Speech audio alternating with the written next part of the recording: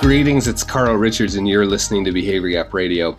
You know, we spend a lot of time, and I've talked about it in a recent episode, consuming material, and then we try to spend a lot of time creating new material and putting it out in the world, doing our art, right? If we're not sort of hiding in the forest of consumption.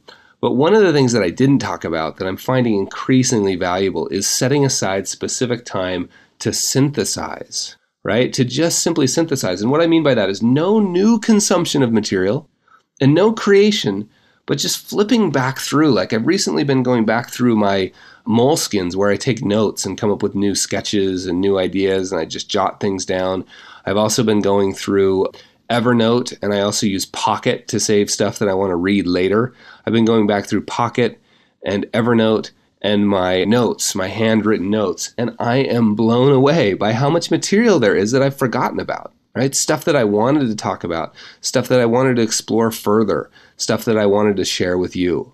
So I've been really getting intentional about the synthesizing process, right? No new material, just exploring stuff that I've already sort of jotted down or already tagged as things that I want to read. That's another place, right? You go to Twitter without sort of looking at your feed, but just go back to things that you've liked before. So try this. Set aside some time to just synthesize. No new creation, no new consumption, but a specific time. Maybe it's even a couple of days.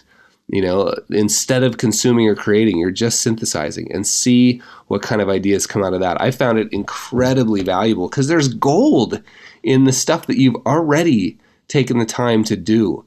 And so why not mine that gold? Set aside specific time to synthesize. I'd love to hear if any of you have specific processes for how you've done that, or if you've built up habits or rituals for synthesizing. I'd love to hear about them. You can always email me at hello@behaviorgap.com, hello@behaviorgap.com. Thank you.